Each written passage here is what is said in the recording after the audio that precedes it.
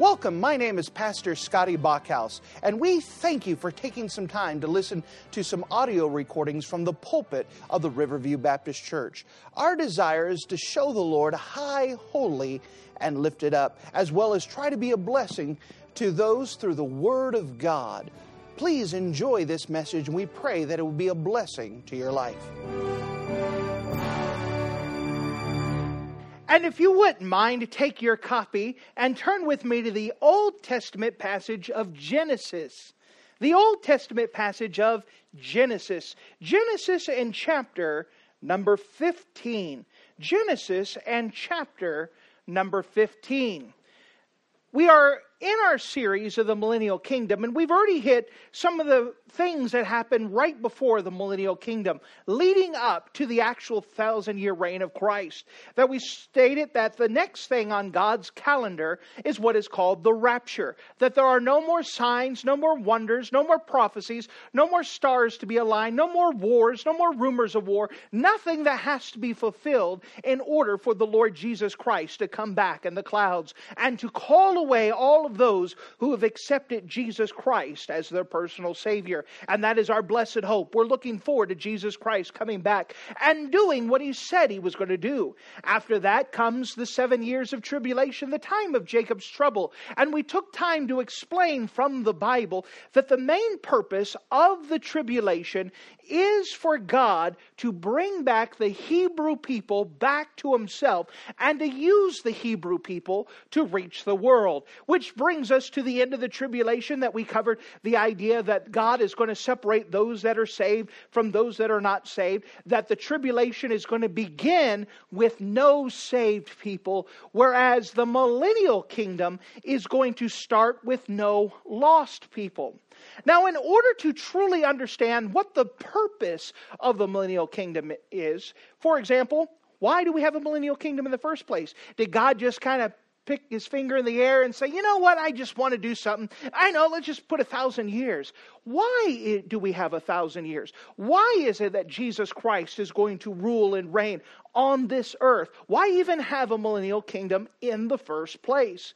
Well, in order to understand the why do we have the millennial kingdom, we have to study an Old Testament subject called the covenants. That God made several covenants or agreements, promises, dealing with the Hebrew people, and that the millennial kingdom is going to be the fulfillment of the promises God made to the Hebrew people. So for us to have a good understanding, framework of how the millennial kingdom works, why do we have the millennial kingdom, we first must study the promises that God made to the Jewish people. And so we're going to study the first one of these covenants tonight as we take our copy of the Word of God and look with me, if you don't mind, in the book of Genesis. The book of Genesis and chapter number 15.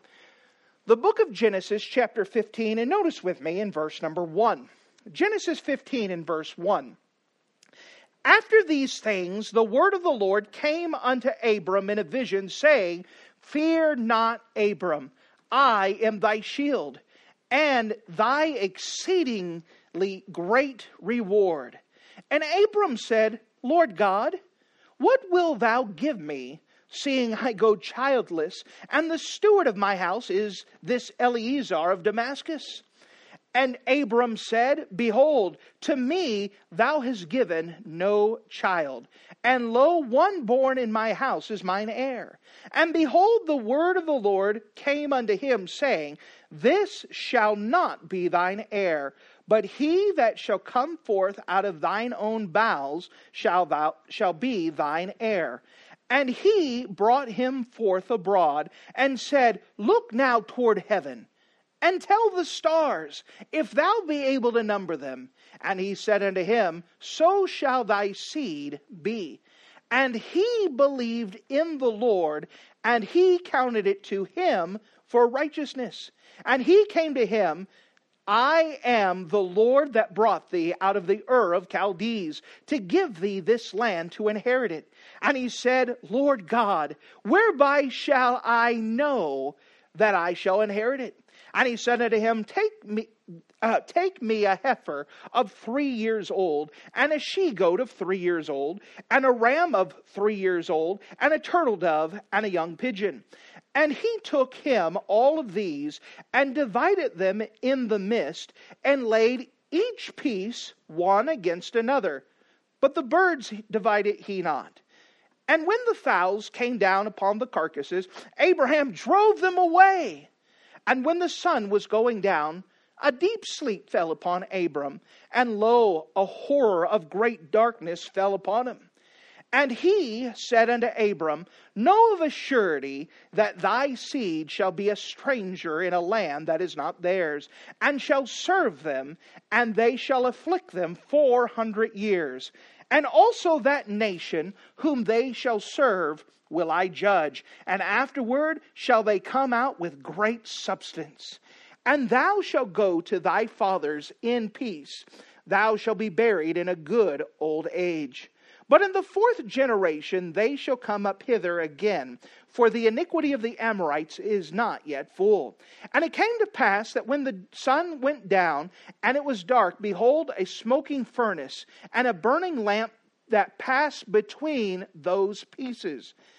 In the same day the Lord made it covenant with Abram, saying, Unto thy seed have I given this land, from the river of Egypt unto the great river, the river Euphrates, and the Kenites, and the Kizzites, and the Canaanites, and the Hittites, and the Perizzites, and the Rephaims, and the Amorites, and the Canaanites, and the Girgashites, and the Jebusites.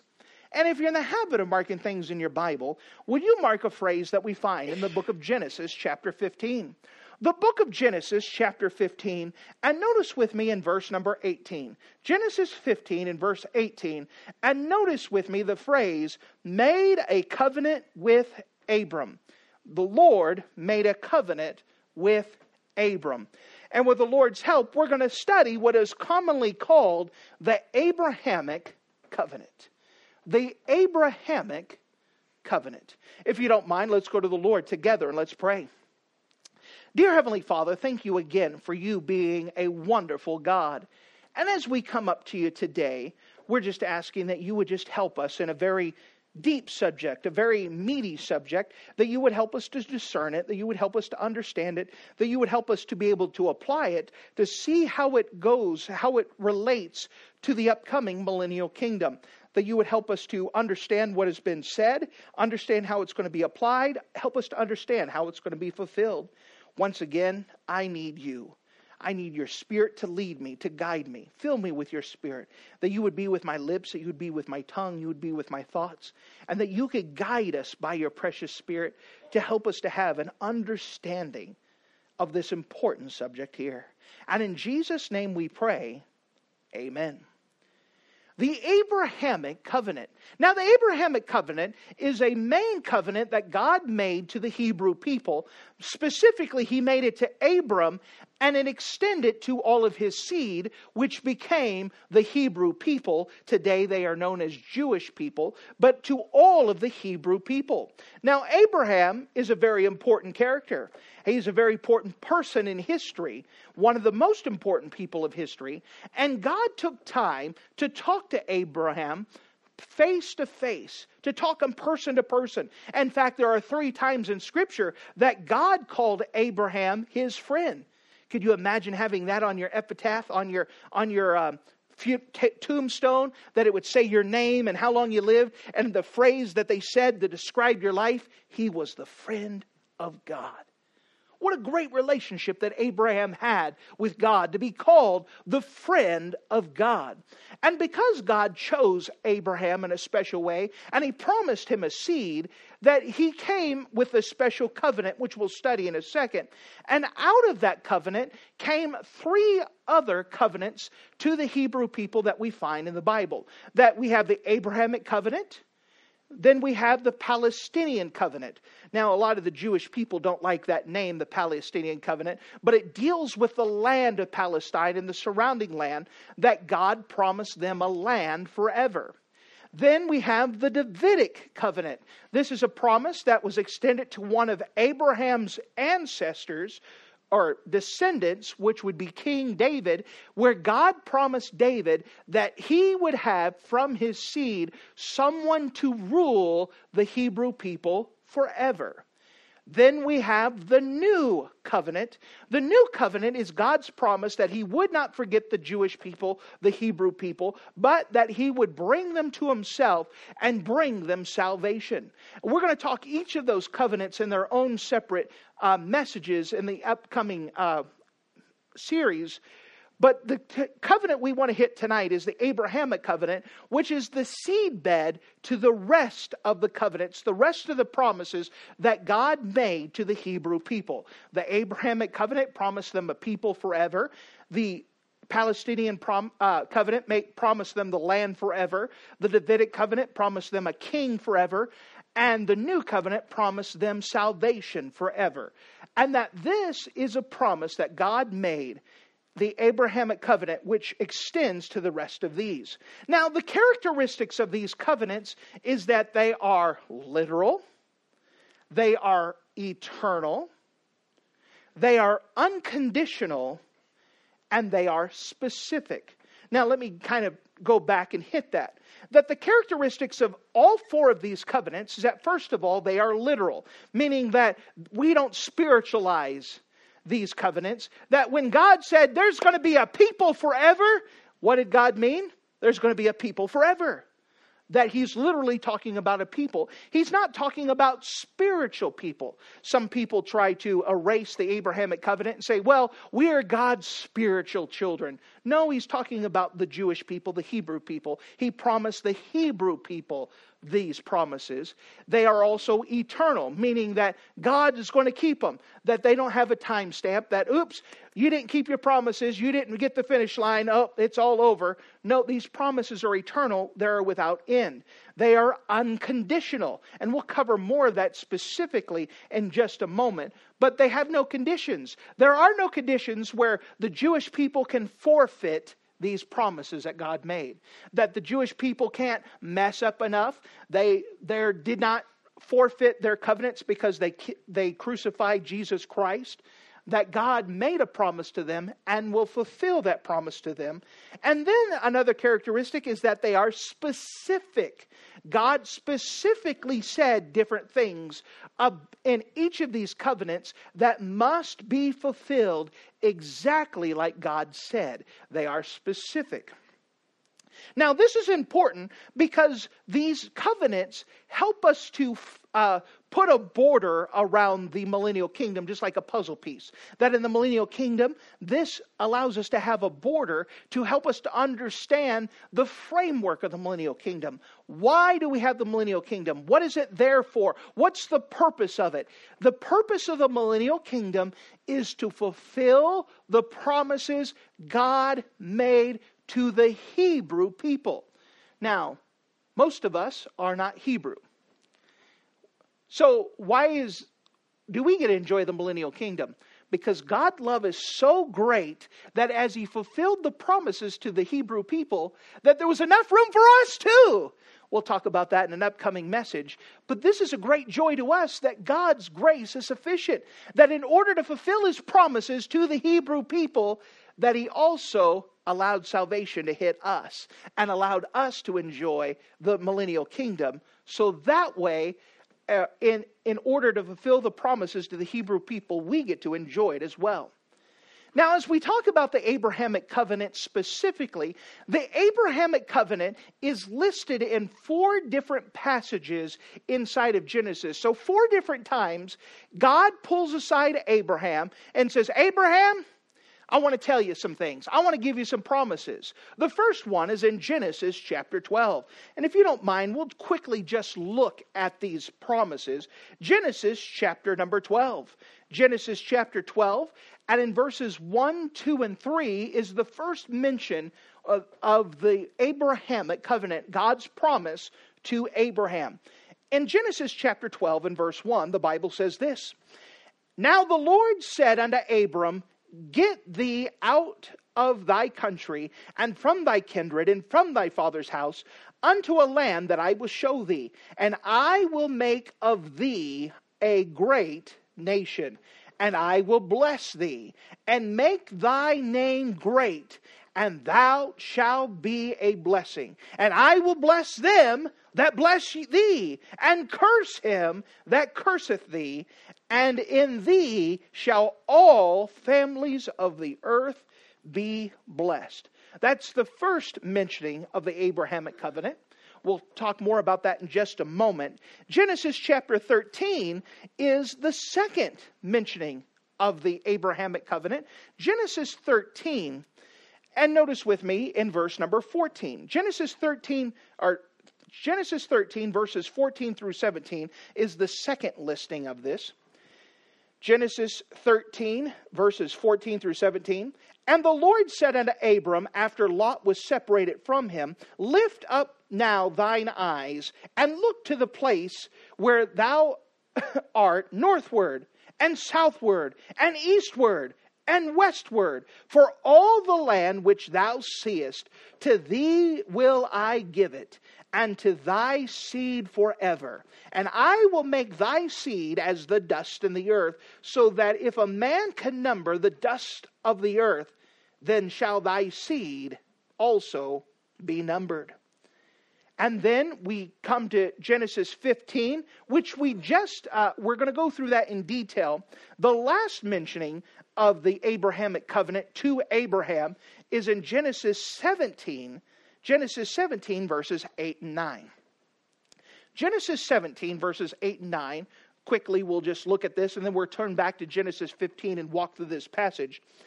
Genesis 17 verses 8 and 9. And I will give unto thee and to thy seed after thee the land wherein thou art a stranger, all the land of Canaan, for an everlasting possession, and I will be their God. And God said unto Abraham, thou shalt keep my covenant therefore, thou and thy seed after thee in their generations. And so 4 times God specifically pulls Abraham aside and he gives him promises that all encompass the Abrahamic covenant. If you don't mind, turn with me to Genesis 15 and we'll walk through this quickly and then make some applications dealing with the Abrahamic covenant. In Genesis 15, we have a very strange story. Notice with me in verse number 1. After these things, the word of the Lord came unto Abram in a vision, saying, fear not, Abram. I am thy shield. And notice this phrase, thy exceeding great reward. You want to know what God's reward, or Abram's reward was? God. God should be the answer. God should be what we're seeking. The Bible talks about that without faith, it is impossible to please Him. For he that cometh to God must believe that He is, and that He is a rewarder of those that diligently seek Him. In that phrase, Hebrews chapter 11, verse 6, it says that He is a rewarder of those that diligently seek Him. So what is the reward? God. What are they seeking for? God. God is your reward. He should be the one you're looking for. He should be the one you're trying to please. Going back to verse 2, Genesis 15:2. And Abram said, Lord God, what wilt thou give me, seeing that I go childless, and the steward of my house is this Eliezer of Damascus? Now Abram had a problem. He's getting long in the tooth. That Abraham is without a child. His wife is pretty old. I think going in here, trying to remember exactly where we're at. But Abraham is about 80 years old. Maybe just a little bit lower. Let's just say 70 for number's sake. His wife Sarah is 60. And God says, guess what? I'm going to give you a son. And Abraham said, well, is it the guy who was born in my camp, Eliezer? I mean, he grew up. He's kind of like a lad. No, God says, you are going to have a child. How would you like to break the news to your wife? Honey, I know that you're 70 years old, but God promised that you're going to have a baby. What good news is that? Huh? Yay. Well, he says, well, the problem is that we're old. We don't want to have, we're old. Things not operating the way that they used to now. And God says, no, you are going to have a child. Notice as he goes on, verse number 3.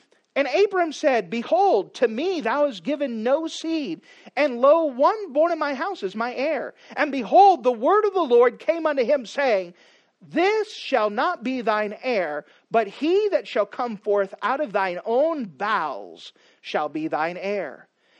And he brought him forth abroad, and said, look now toward heaven, and tell the stars, if thou be able to number them. And he said unto them, so shall thy seed be. So he said, Abraham, not only are you going to have a child, but your descendants are going to be so many that you look up at the stars. Now remember, they didn't have light pollution.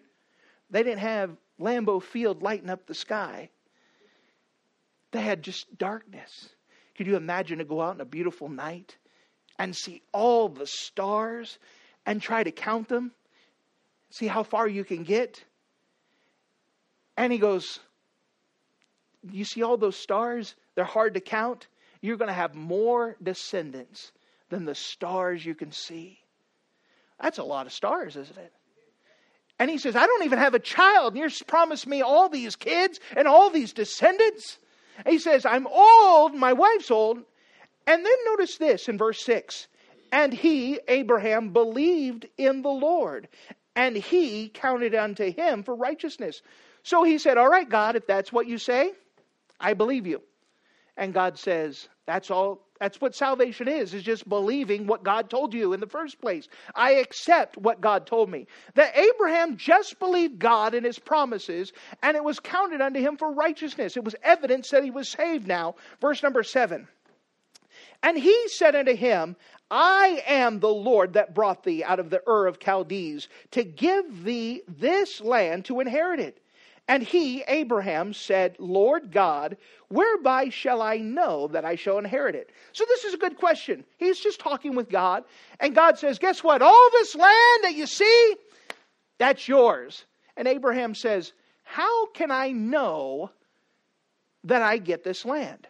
Now this is where things kind of differ. We understand that first of all, the Bible is an Eastern book, and we are a Western civilization, meaning that there is a difference in thought, a difference of doing things. That the people even today in the East think differently than we do in the West. So there's a difference in thought. In addition, this is over 3,000 years ago. You think things may have changed 3,000 years? Maybe just a little bit. Now today, if you want to make an agreement, for example, you're going to go buy a house, you're going to sign paper after paper after paper, and you're going to have it in triplicate, and you're going to have a copy, and you got to deliver it to this person. All right, that's how we do things today. Well, I wish we still had the old days of shaking hands, and that was an agreement. But back then, they had a different way of signing the papers. They had a different way of shaking hands. They had a different way of showing an agreement between two parties. They went through a special ritual. So if you don't mind, let's see what God says for Abraham to do. Notice in verse number 9. So in verse 8, he asks the question, how do I know I'm going to inherit it? God says, let's get the forms out in triplicate. This is their version of doing it. Verse 9. And he, God, said to him, Abram, take me a heifer of 3 years old, and a she-goat of 3 years old, and a ram of 3 years old, and a turtle dove, and a pigeon. All right, so he took all these animals. Get all these animals, all right? What are we going to do with them? We're going to put a petting zoo? Are we going to ride the animals? What are we going to do with these animals? Verse number 10. And he took unto him all of these and divided them in the midst. So basically he killed them, he sacrificed them. Then he divided up all the parts of the animal and laid each piece one against another. But the birds he divided not. So what happened in the Old Testament, in the ancient world at this time, that if you're going to make an agreement with two parties, that what you would do is you would have the two parties go through a ritual. And what you would do is that you would take the animals and that you would kill them, and you would lay them in a line pretty much on two sides. So this side had some parts of the animal, this side had parts of the animal, and they would be lined up in a ritual way. Now, the way that things would work in that agreement is that both parties would pass through the sacrifice as a ritualistic saying that we're in agreement, we agree to this thing. Now, quite different than what we do it today. Aren't you glad that when you went to go get your car and you go to how to sign your car note that you didn't have to kill animals and line them up beside and say, all right, this is how we're going to keep our agreement. We're going to walk between these two in the midst of them just to show that our agreement's together. We do things a little bit differently today. But that's how they did it 3,000 years ago in an Eastern culture. Notice as it goes on. In verse number 11, and when the fowls came upon the carcasses, Abraham drove them away. I could see Abraham. He's trying to lay down those pieces. He's laying down the pieces of the cow and the pieces of the heifer and laying them all down. And the birds come and get away. Come on, get away. You don't want the birds to mess up this, so he's chasing them away, keep them going. And notice this in verse 11. And when the fowls came down upon the carcasses, Abraham drove them away. And when the sun was going down, a deep sleep fell upon Abraham, and lo, a horror of great darkness fell upon him. Now remember what I just said, that in the Old Testament, or in the ancient world, for two people to make an agreement together, they had to both walk through the ritual, to walk through the animals, to walk through all of this. However, Abraham is put to sleep by God. God puts him to sleep, and if you're asleep, you can't walk through the bodies. You can't walk through the ritual. This is important. This is vitally important. Notice as it goes on. And verse 13, and he, that's God, said unto Abram, know of a surety that thy seed shall be a stranger in the land that is not theirs, and shall serve them, and shall afflict them of 400 years. And also that nation of whom they shall serve will I judge, and afterward they shall come up with great substance. This is given a prophecy that Abraham's descendants are going to go to Egypt, and they're going to serve the Egyptians for 400 years, and they're going to be delivered. And not only are they going to be delivered, the Egyptians are going to throw money at them to send them away.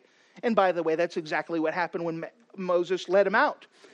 In verse 15, and thou shalt go to thy fathers in peace, and thou shalt be buried in a good old age. But in the fourth generation they shall come hither again, for the iniquity of the Amorites is not yet full. So he said, they're going to come out of Egypt, and they're going to come back to this land that I promised you. And notice verse 17. And it came to pass that when the sun went down, it was dark, and behold, a smoking furnace and a burning lamp that passed between those pieces. Now, notice this. Abraham is asleep. He cannot make this agreement, but God, in two lights, is walking through. What is happening? God is making agreement with himself about Abraham. Because this is about Abraham, Abraham is present, but God did not make an agreement with Abraham. He made an agreement about Abraham. That God made a promise to himself. Now, this is important. Because if that is true, then no matter what Abraham and his seed does, they could do nothing to make this covenant void, because the covenant wasn't with him. It was about him. That God made a promise to God that he was going to take care of this. And this was all set up, but Abraham didn't walk through. Abraham didn't agree. Abraham was there because it was about him. Now, this is going to play an important part to us in just a bit. But God made a promise to himself about Abraham.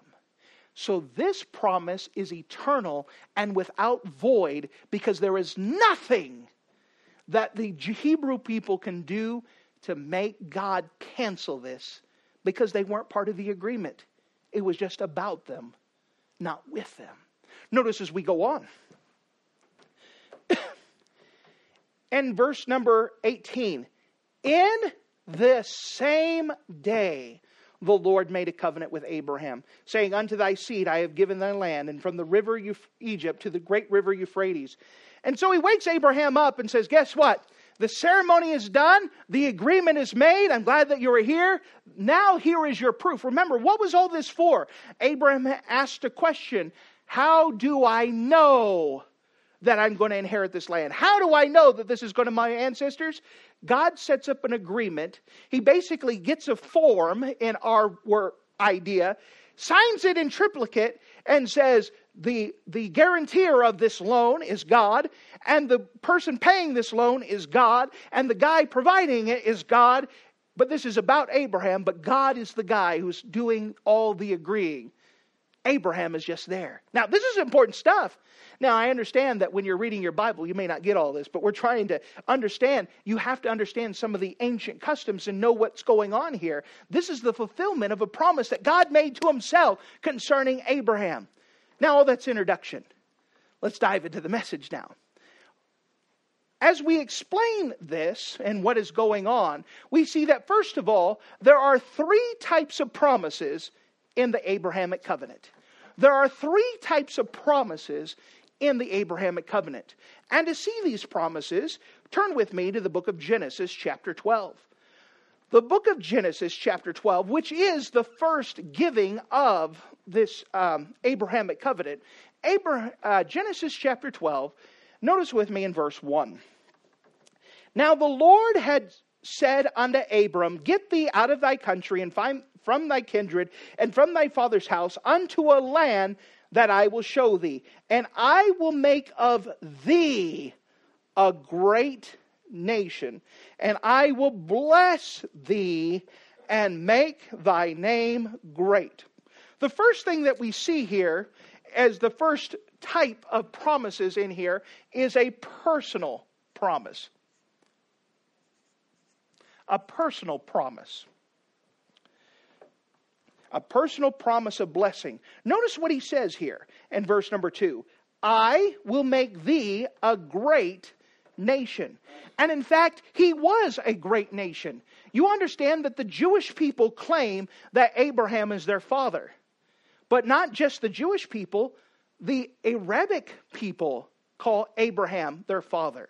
There were about 60 million Arabs in the Middle East. All of them say Abraham is their father. All of the Hebrew people call them their father. And of course, we as Christians, we call him our spiritual father. But Abraham is the blessing. He is the center of three religions. Think about that. God said, guess what? You're going to be great. Well, that's pretty great if three religions go back and reverence you and say, this is the man. This is an amazing man. This is a man who walked with God. That's pretty good. Notice this. I will make thee a great nation, and I will bless thee, and I will make thy name great. You know, you could go out throughout the world, and you could find people who heard the name Abraham. Abraham's an important name. And then even today, we're still talking about him. And not just us, the Jewish people are talking about him. Not just us and them, the Muslim people are still talking about Abraham. Abraham is an important figure in all of history. His name is great. Now, when he's out in the middle of the wilderness, just following God, he didn't imagine that his name would be this great. But God said, your name's going to be great. Notice this, and thou shalt be a blessing. That he himself personally would be a blessing. And as we read through the rest of his life in Genesis, he was a blessing. And people were blessed because of him. And so the first type of promises in the Abrahamic covenant was a personal promise of blessing. There's also a second promise dealing with the Abrahamic covenant, and this is a national blessing. National. Meaning him as a nation, him as his descendants. Notice with me, he promised it to his seed. I will make thee of a great nation, I will bless thee, and make thy name great, and thou shalt be a blessing. And I will bless them that bless thee, and curse them that curse thee, and in thee shall all the families of the earth be blessed. And then he goes on and explains in different passages. He explained to his seed, the children of Israel, they nationally will be a blessing. And that he said, remember, they're going to spread out more than the stars in the sky. You understand that even today, that they are scattered all over, and there's tons of Hebrew people. There are more Jewish people living in New York City than the entire country of Israel today. There's a lot of Jewish people, and they're scattered all over the place. They're spread out, and that God promised them that they as a people will inherit an everlasting possession of the land. By the way, in Genesis 15, if you're going to map that out, that's pretty big territory. It goes all the way up from Egypt, all the way up to what we would call Iraq today. It would cover all the way from Turkey down to Egypt. That's their land. That's more than that little sliver that they have today. This is a huge piece of property that one day they will inherit. They as a people, a national blessing. And then there is a universal blessing. There's a universal blessing, meaning to everyone. God says, I will bless them that bless thee, and curse him that curse thee, and in thee shall all the families of the earth be blessed. That there's ways that everyone can get blessed. For example, when a people are a blessing to Hebrew people, God said, I'll bless you. By the way, that's one of the reasons why judgment has not yet fallen upon America, is because we bless the Israelites and the Hebrew people today, and God blesses us for it. Even with all of our faults and all of our failings, we still have the blessing of God because we stand with Israel. God made a promise, and He keeps with it. That if we're a blessing to Hebrew people, if we go out of our way, God promised to bless us. He promised that. If we curse the Hebrew people, we're going to get cursed. There's a universal blessing, and by the way, it is through the Hebrew people that Jesus was born. Jesus was a Jew.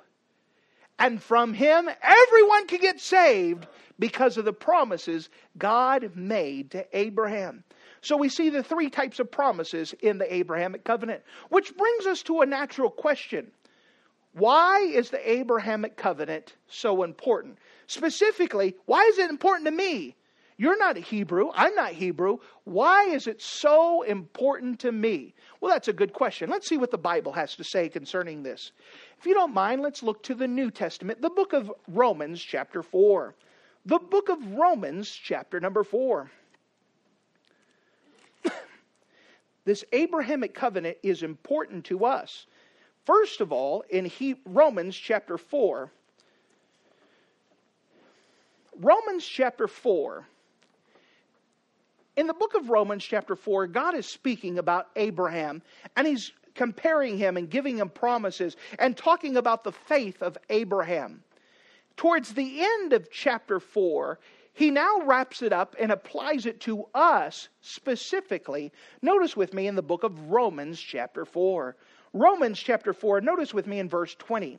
He, this is Abraham, staggered not at the promise of God through unbelief. Now remember, God said, Abraham, you're going to have a child. I know that you're 70 years old. By the way, you know how old Abraham was when he had a child? 100. You know how old his wife was? 90. How many 90-year-olds are looking forward to having a baby at that age? Probably not a lot. By the way, just as a little side thing, Sarah was a looker.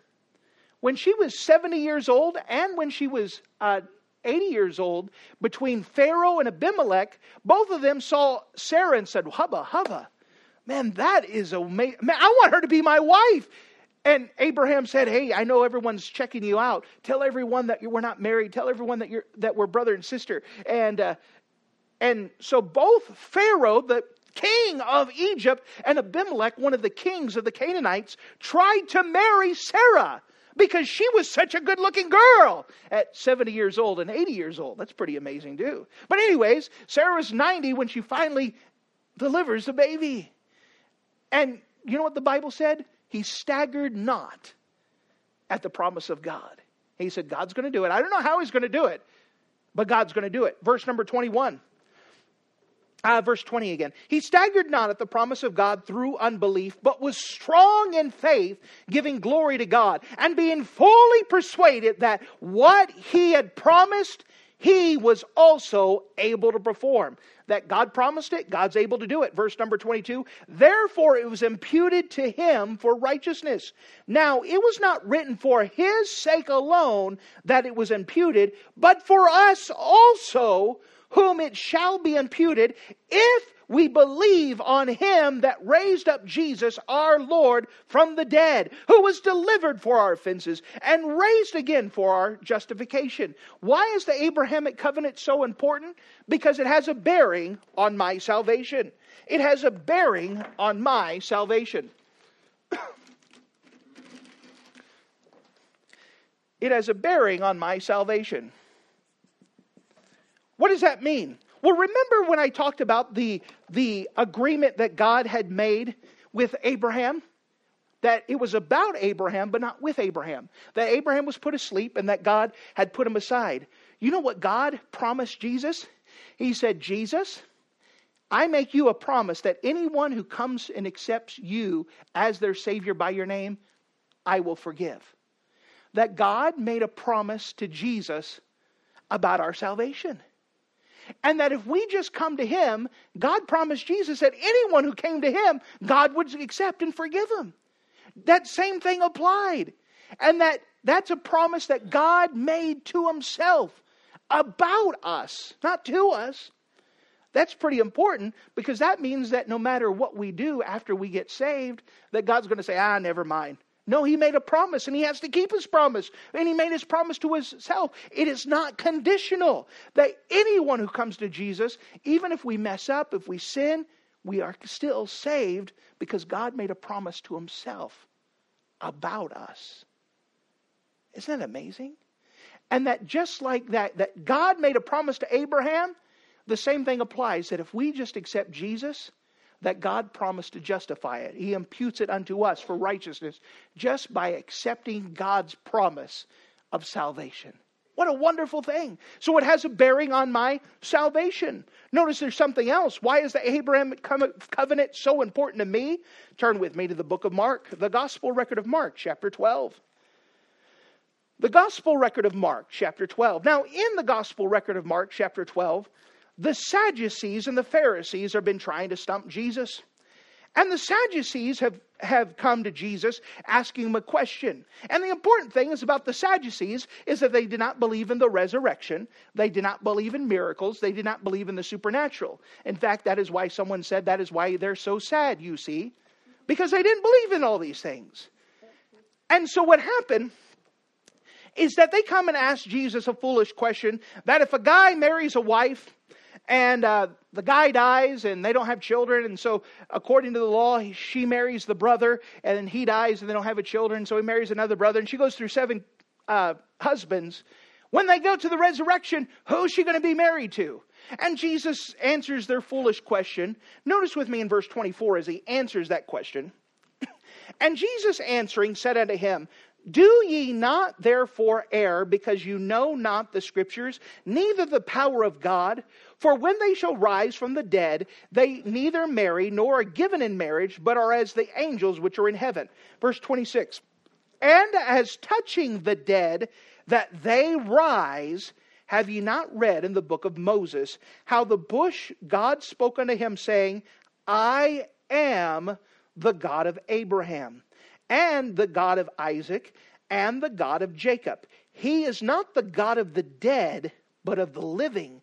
Ye therefore do greatly err. Now the Sadducees, they didn't believe in the resurrection. They didn't believe in there was life after death. And so Jesus goes back to the Old Testament and says, you remember Moses in the burning bush, Exodus chapter 3? And he goes up to the burning bush and says, God, who are you? What is your name? And God said, I am the God of Abraham. Now, the English language is a great language. And when we talk about I am, that means it's in the present tense. It's not in the past tense. It's in the present tense. And God is saying, I am currently, right now, the God of Abraham. Meaning that Abraham's alive somewhere. That there is life after death. I am currently, in the present tense, the God of Abraham. I know Abraham's body is dead, but he is still alive. There is life after death. In the present tense, I am the God of Abraham. You know what that does for us? That helps us with our understanding of life after death. There is life after death. There is a resurrection. This helps us to understand about the resurrection of the dead. Why is the Abrahamic covenant important? Because of the resurrection of the dead.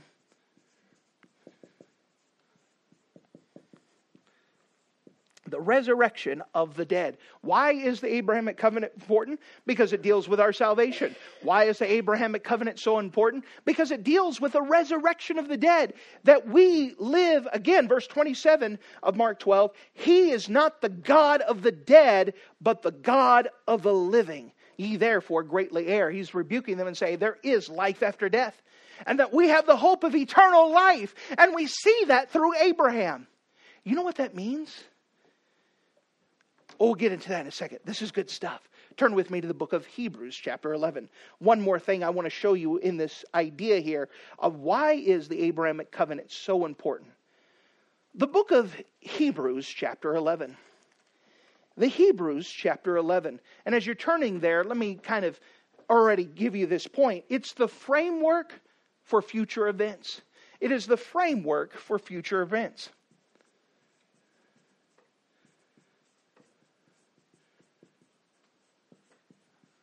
The framework for future events.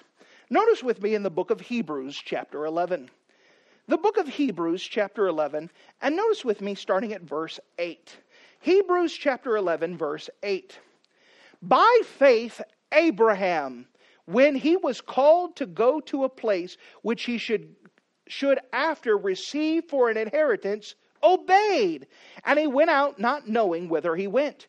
By faith he sojourned in the land of promise, as in a strange country, dwelling in tabernacles with Isaac and Jacob, and the heirs of him of the same promise.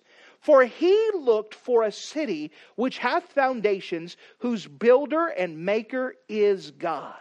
Through faith also Sarah herself received strength to conceive seed. And if you're 90 years old, you'd want God to give you grace to conceive seed. And was delivered of a child when she was past age, because she judged him faithful who promised. Therefore sprang up there even one, and him as good as dead, so many as the stars in the sky in multitude, and as the sand which is by the sea shore innumerable. These all died in faith. Speaking about Abraham, speaking about Sarah, they died in faith. They died believing God was going to do something, but not having received the promises. That means God made them a promise, but they died before they got to see the fulfillment of that promise. But having them seen afar off, meaning they saw it, that it's going to be fulfilled sometime later, and were persuaded of them, and embraced them, and confessed that they were strangers and pilgrims on earth. That they died without seeing the promises, but God said that they would see that. You know what this means? It's the framework of what's going to happen. God has to fulfill His promise still to Abraham that he would see his children, his descendants, as the stars in the sky, as the sand of the sea, innumerable. That in the millennial kingdom, He's going to be able to see the Hebrew people scattered, innumerable, many people being born, not too many people being dead, of the people who survived the tribulation and have all those children. And it is Abraham, historical Abraham. He's going to be there at the millennial kingdom watching and observing and seeing the promise that God made him. He is going to finally see the fulfillment of it. That the millennial kingdom is the fulfillment of God's promise to the Hebrew people. Isn't that amazing? That we're going to go shake hands with Abraham.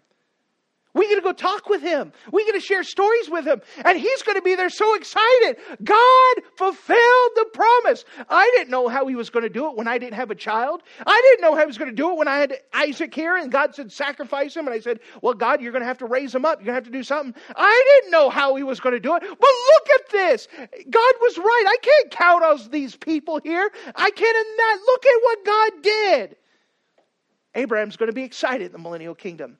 The millennial kingdom is the fulfillment of God's promises to the Hebrew people. Which now brings me to the last conclusion. What difference does it make? What difference does the Abrahamic covenant make? What does it matter? Who cares?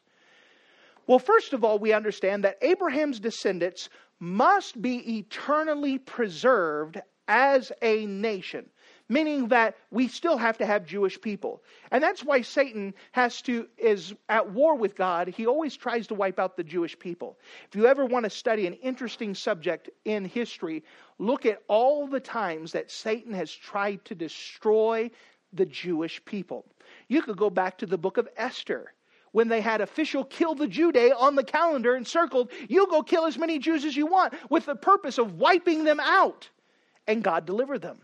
You could go back to the Black Plague of 1242, where 1/3 to 1/2 of all the population of Europe was killed by the Black Plague, except for the Jewish people. And so the people thought it was the Jewish people that were poisoning their wells, and they tried to kill as many Jewish people as possible. You go back to the 1940s, where you had a man by the name of Adolf Hitler and all of the Nazi regime and the SS who said that we have a problem, and that is the Hebrew people, and they came up with a final solution to wipe them out. Satan has over and over tried to wipe out the Hebrew people. Why? Because in order for God to have His promises fulfilled, there has to be a Hebrew people to receive them. That's just behind the curtains. That understands the spiritual warfare. There must be a Hebrew people in order for God's promise to come through. That Abraham's descendants must be eternally preserved as a nation and must be given the everlasting possession of a geographical location. There's no time in history where the Jewish people have ever obtained all that God promised them. That's in the future. That's going to happen. One day they're going to own all of the Middle East. In fact, Jerusalem is going to be so big it's going to you can see it from outer space. It is going to be so big, and how huge it is. This is unconditionally, meaning that there is no conditions. There's nothing the Jewish people can do to default on it. It is unconditional, and it has never been fulfilled yet. It must be fulfilled in the future. That means there's still more to come, and that God's actions in the future must complete this. This is why we have the millennial kingdom. It is the fulfillment of the promises God made to the Hebrew people, specifically in this case, Abraham. The millennial kingdom is the fulfillment of God's promises to one man. Now, how does that apply to us? That if God, for all these thousands of years, is still going to keep His promise to one man, God will keep His promises to you. You can trust Him. That if He says it in the Bible, He's not going to forget about you. If you have a promise that you claim, He's going to keep it. He has to keep it. He is God. Remember God's promises. He'll never leave you nor forsake you. That is a promise. God made a promise that for God so loved the world that He gave His only begotten Son, that whosoever believeth in Him should not perish, but have everlasting life. God made a promise in Romans chapter 8, verse 28. For all things work together for good to them that love God, to them that are the called according to His purpose. That means everything that happens in your life, God had a purpose and a reason for it. Can you trust Him? God promised. He made a promise, and He cannot lie. He will not back down. He will not default on it. He has to keep the promise. You understand? We can trust it. If God said it, I believe it. Because God keeps His word. It doesn't matter how many thousands of years have passed. God will keep His word. The promises that God made to you, God will keep His word.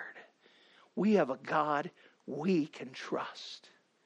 And He promised to keep His word.